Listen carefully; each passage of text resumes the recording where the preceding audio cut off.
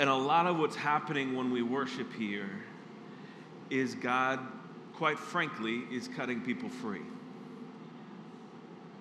Is He's making people whole, not just people in this room, but people who we're praying for and we're believing for. That's part of what's happening. And if that's a different expression for you, I want to invite you to just take part, whatever that looks like, as God does that.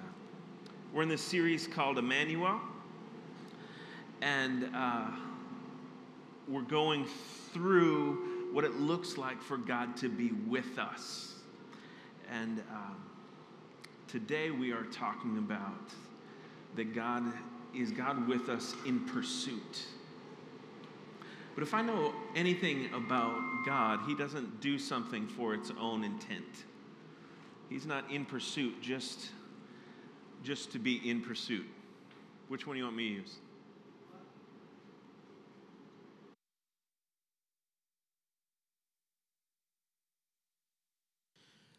He's not in pursuit to be in pursuit. That's not the goal. If He's in pursuit, that means He's gonna find you. Does that make some sense? Like he doesn't intend to just be like theoretically merciful. His mercy finds itself in you, in me. He's not theoretically loving with no recipient of that love. He's loving, and part of that definition is that someone receives that love. And so when we're saying in pursuit, part of what I'm thinking of is this collision that happens. So have you all ever been in like a massive collision? Usually that's a negative word. I know. I've been in a couple car accidents. Those were not fun. The worst collision I ever had was playing football. Now, if you want to hear about someone who played football well, talk to Jamel. If you want to hear the other stories, talk to me. I played football too. My stories don't come out because they're horrible. The stories of when I play sports, the only advantage that I have is I move so slow that I confuse the other team. This is still true. My face looks like I'm trying, but my body just doesn't. It's very, very confusing. But I can catch. And so my football coach in 9th grade said, okay, you're going to return a kick. I'm like, great. The game happens, and I catch the ball, and he doesn't realize how slow I am. And so I go, and if you don't know football, I want you to just imagine an entire army running at one person screaming, and all of them are bigger than you, and they want to just destroy you. I forgot that part of football.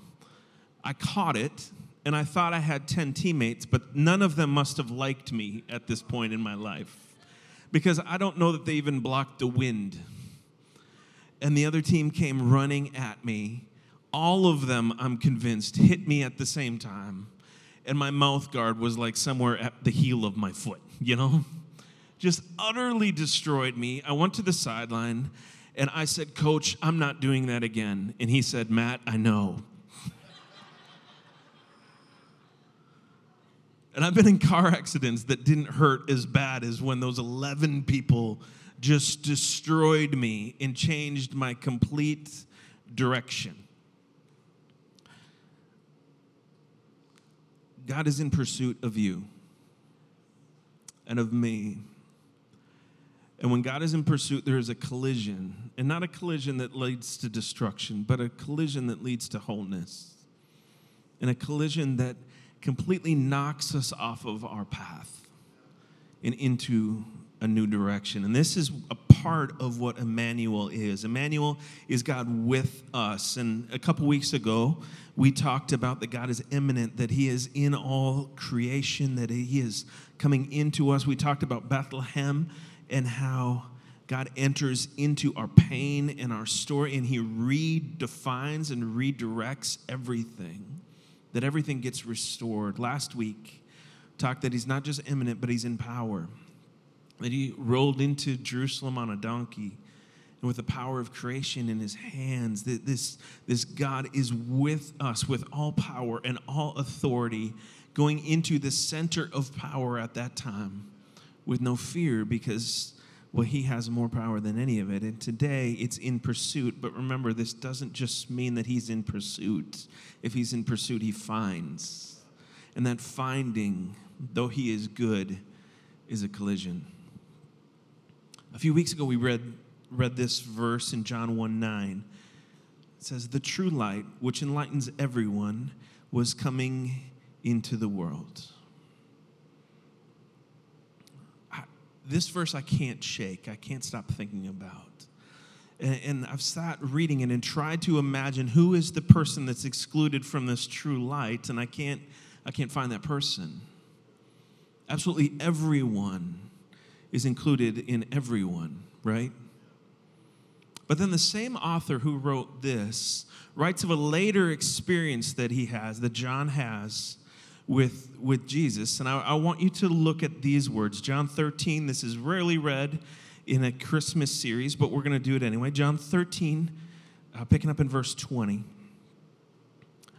Jesus says, very truly, I tell you, whoever receives one who I send receives me, and whoever receives me receives him who sent me. He's talking to his 12 disciples. After saying this, Jesus was troubled in spirit and declared, very truly, I tell you, one of you will betray me.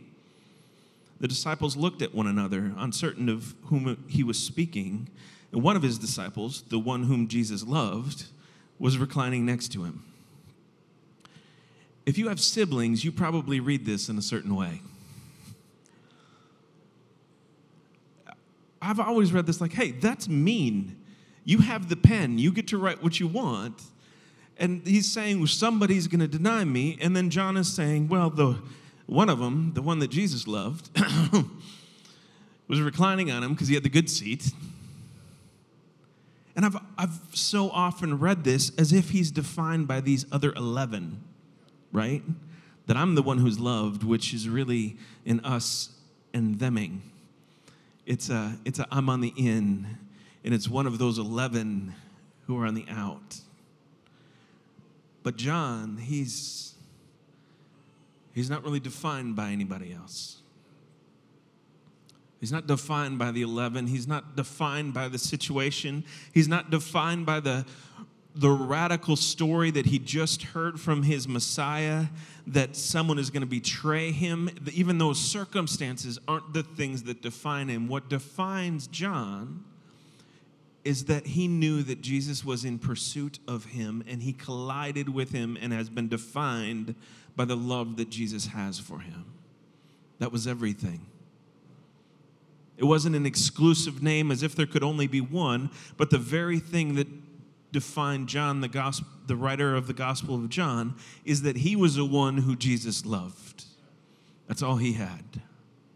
Luke's a doctor. Luke's a great guy. John's the one that Jesus loved.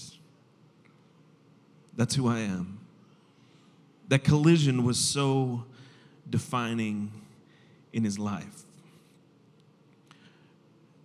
But back to that first verse, right? John 1:9 says that everybody is enlightened by the true light. So we're going to have this little theological moment for a second, okay? And we're going to use Balaji. Balaji's right there. Stay right there. You're good. You can put your phone away. That's fine. But Balaji gets to be the example of everybody, okay? So there's these theological terms, and one of them is that there's a thing called general revelation. And that's like this. Everyone experiences the light, the general revelation. The general revelation is things like creation. Everyone who walks through the world sees creation and benefits from the light. Anyone can look at it and be like, something must have put this together. Not everybody says that, but everyone has that advantage. Every single person in every single space can look out at creation and be like, no way is this accidental. Every one of us has some level of intellect and conscience where we can look and say, I feel like somebody had to have created this, and there must be a God. This is called general revelation, okay? Does that make some sense? That's like a lamp. But there's something else. There's something called special revelation. And special revelation is like this. That's special revelation. General revelation is for absolutely, I'm not going to leave it here all day, I promise. General revelation is for absolutely everybody can see in nature and everything, like, okay, there is a God. But when God chooses to reveal special revelation to you, there's no denying it. He's in pursuit of you, and you can't shake it. Now, we think that the spotlight is probably on God, right? Like that he's revealing who he is. But I think it's somewhat different. I think it's a spotlight that catches us in that moment to be like, oh, you are the divine that's generally revealed, that all of a sudden chooses to just encounter me and transform me. You are in pursuit of me, and I have this collision with you like darkness and light, and I'm transformed by this moment. I don't know that we realize it, but a huge part of the Christmas story is God revealing himself, not just to us so that we can sit around with cookies and read it now, but this moments of bringing people to encounter Jesus before he was the Jesus we even know him as.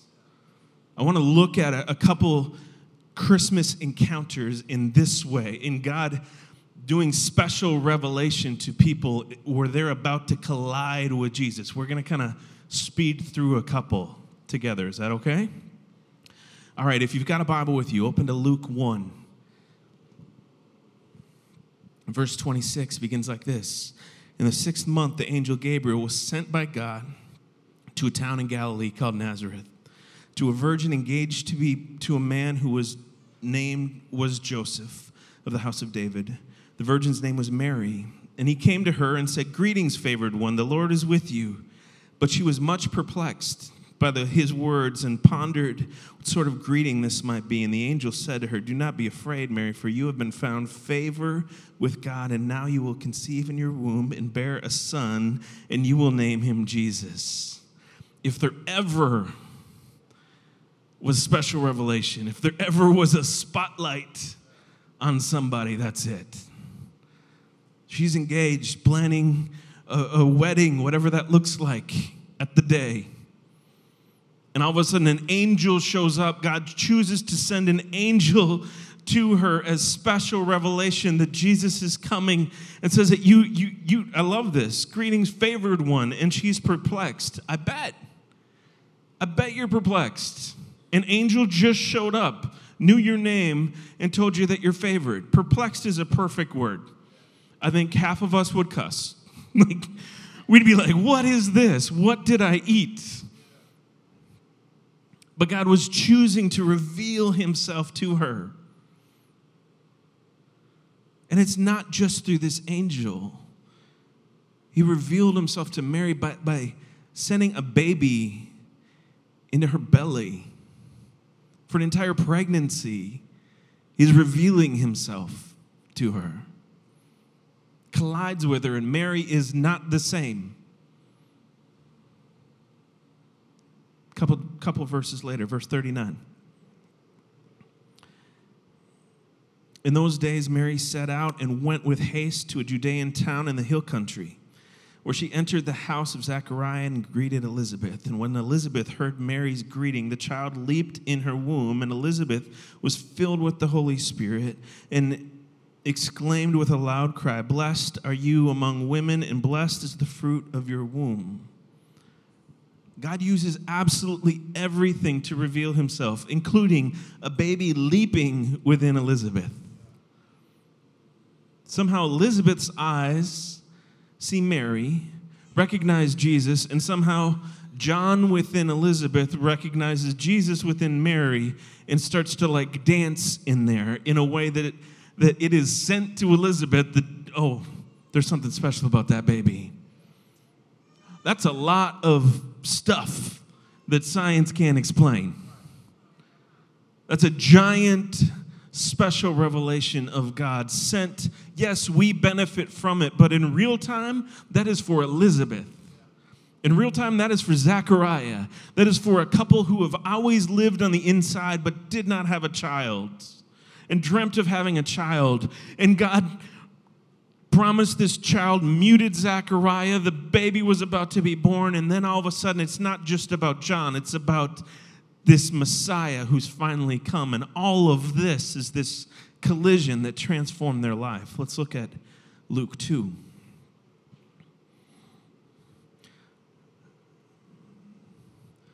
In the region, there were shepherds living in the fields, keeping watch over their flock by night. And an angel of the Lord stood before them, and the glory of the Lord shone around them, and they were terrified. But the angel said to them, "Do not be afraid, for see, I am bringing you good news of great joy for all the people. To you is born this day in the city of David a Savior who is the Messiah, the Lord. This will be a sign for you. You will find a child wrapped in bands of cloth and lying in a manger." And suddenly there was with the angel a multitude of heavenly hosts, praising God and saying, "Glory to the God in the highest heaven, and on earth peace among those whom he favors." And when the angel had left them and gone into heaven, the shepherds said to one another, "Let's go now to Bethlehem and see this thing that has taken place." These are just common folk on a common night doing their common thing. And an angel shows up and tells them, "Hey, the Messiah is born. You can go find him." And all of a sudden, a chorus of angels start singing, and the sky is lit up with that. And then just every bit as wild to me is then they're just gone. You know what I mean? Like, it is wild that they filled the sky and started singing, but then all of a sudden they're gone and they're done singing. I'd be like, is there an encore to this? Like, every semi-good show I've been to, there's an encore. Is there going to be another one here? And then they look at one another and they're like, maybe what I read this is like, maybe this is for us. And the shepherds, you know what? They were like the outsiders, right? They probably needed an angel. And they probably needed a chorus of angels. And they probably needed a collision of that magnitude to get them to believe that the Messiah wanted to see them in Bethlehem. And honestly, the Messiah probably had to be a baby for them to imagine that they could be with. In God and his goodness, in his pursuit of these outsiders, the shepherds met them in the exact way that they needed so that they could collide and have their lives transformed by being some of the first witnesses to the birth of the Messiah. Matthew 2 tells of these wise men. When they'd heard the King Herod, they set out, and there ahead of them went the star that they had seen at its rising until it stopped over the place where the child was. And when they saw that the star had stopped, they were overwhelmed with this. And on entering the house, they saw the child with Mary, his mother. My spelling is fascinating here. And they went down and paid him homage. These wise men are not Jews. These wise men are not Christian. These wise men are from a different religion, following astronomy, all of these things. And God sends a star in the sky, and they pursue this star for a long period of time, and they go and they go and they go, and they follow the star, and somehow they know where the star is hovering over, which I don't know how to know that kind of thing. I don't know if it was a different star or that's in their wisdom. They're just wise men. We don't know what degrees they had. But they get to below the star, and they go and they know that that's the Messiah. And it's not just that they're able to follow a star and God uses a star to guide them, but then he gives them a dream. And in the dream, God speaks to them, and they collide with God again, and they change their physical course to avoid Herod so that they don't have to go say where Jesus was. These people who are completely other, outside of what we know of as God's plan, hear about Jesus, and God uses stars and dreams and everything else to bring them to bow before Jesus and pour out their lives to him. This Christmas story, among other things, is a story of God in powerful pursuit of us.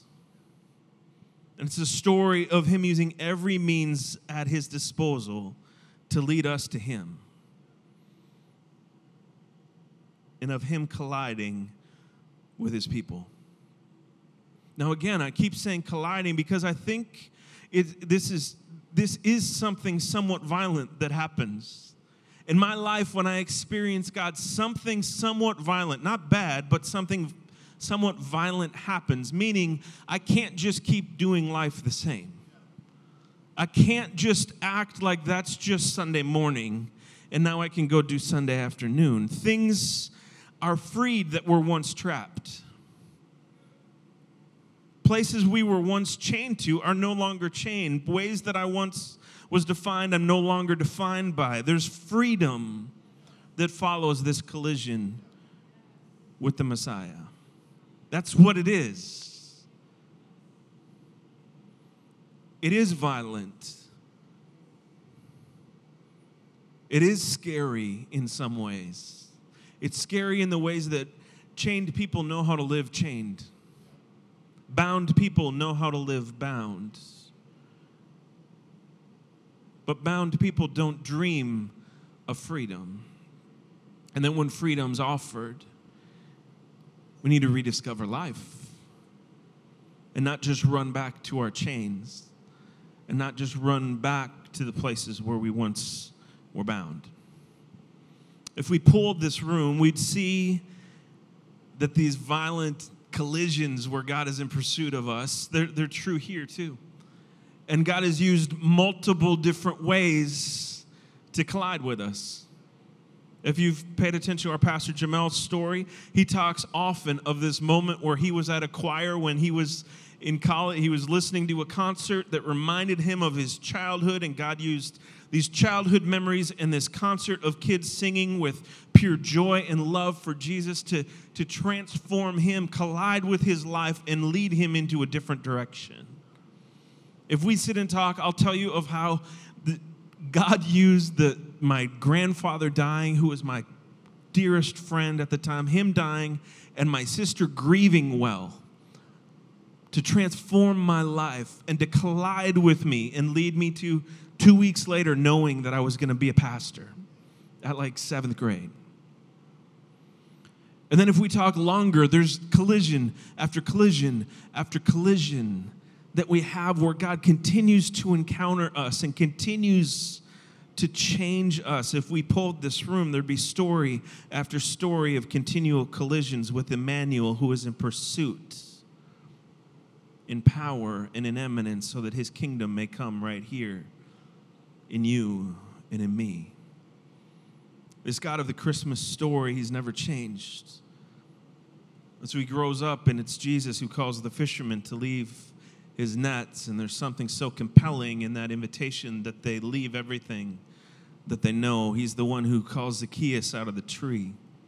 He's the one who promised the Holy Spirit to comfort and live within us, the one who collided with thousands at Pentecost in their own language, where they just redefined their identity of place, and they moved to be a part of this new thing. He's the one that collided with the Ethiopian eunuch, having Philip run the speed of a chariot next to a chariot and then teleport when he's finished.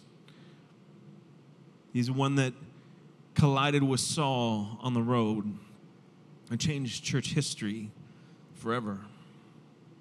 He's the one who invited you and me this morning to come to one church at 4th and Oak, not to hear me, but to experience him, to collide with him, to allow his Holy Spirit to redefine us, transform us from the inside out. Now, in this time of year, we want the Christmas spirit, we want good things, but lots of us are down.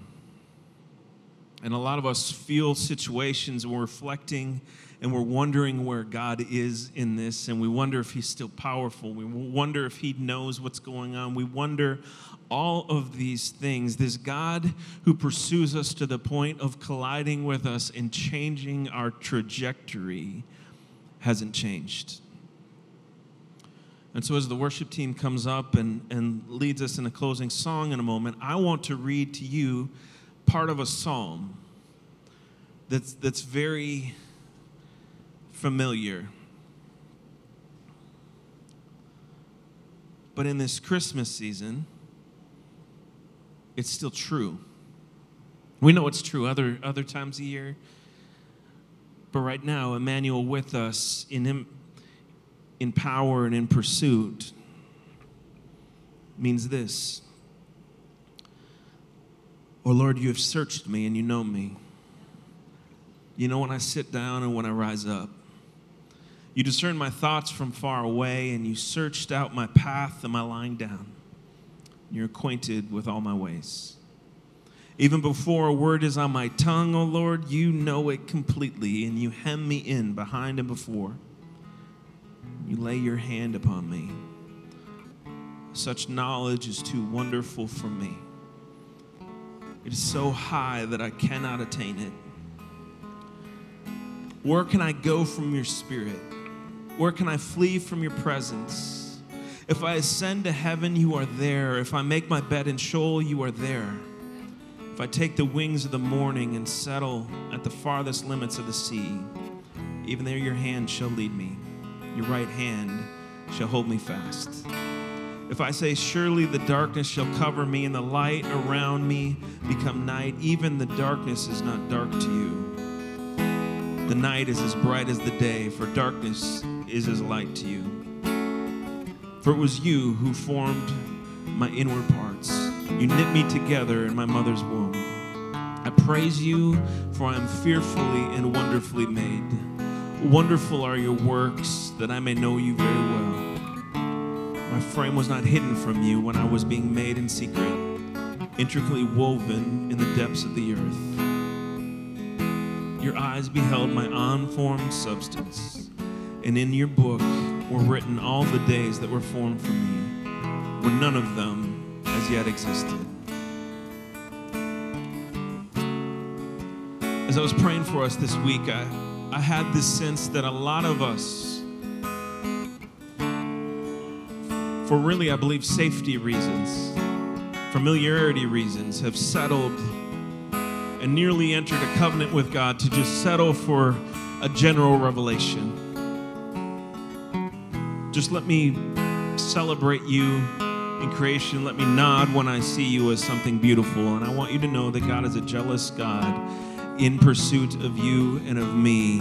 And he will put that spotlight on you. And I believe that today that's what he's doing.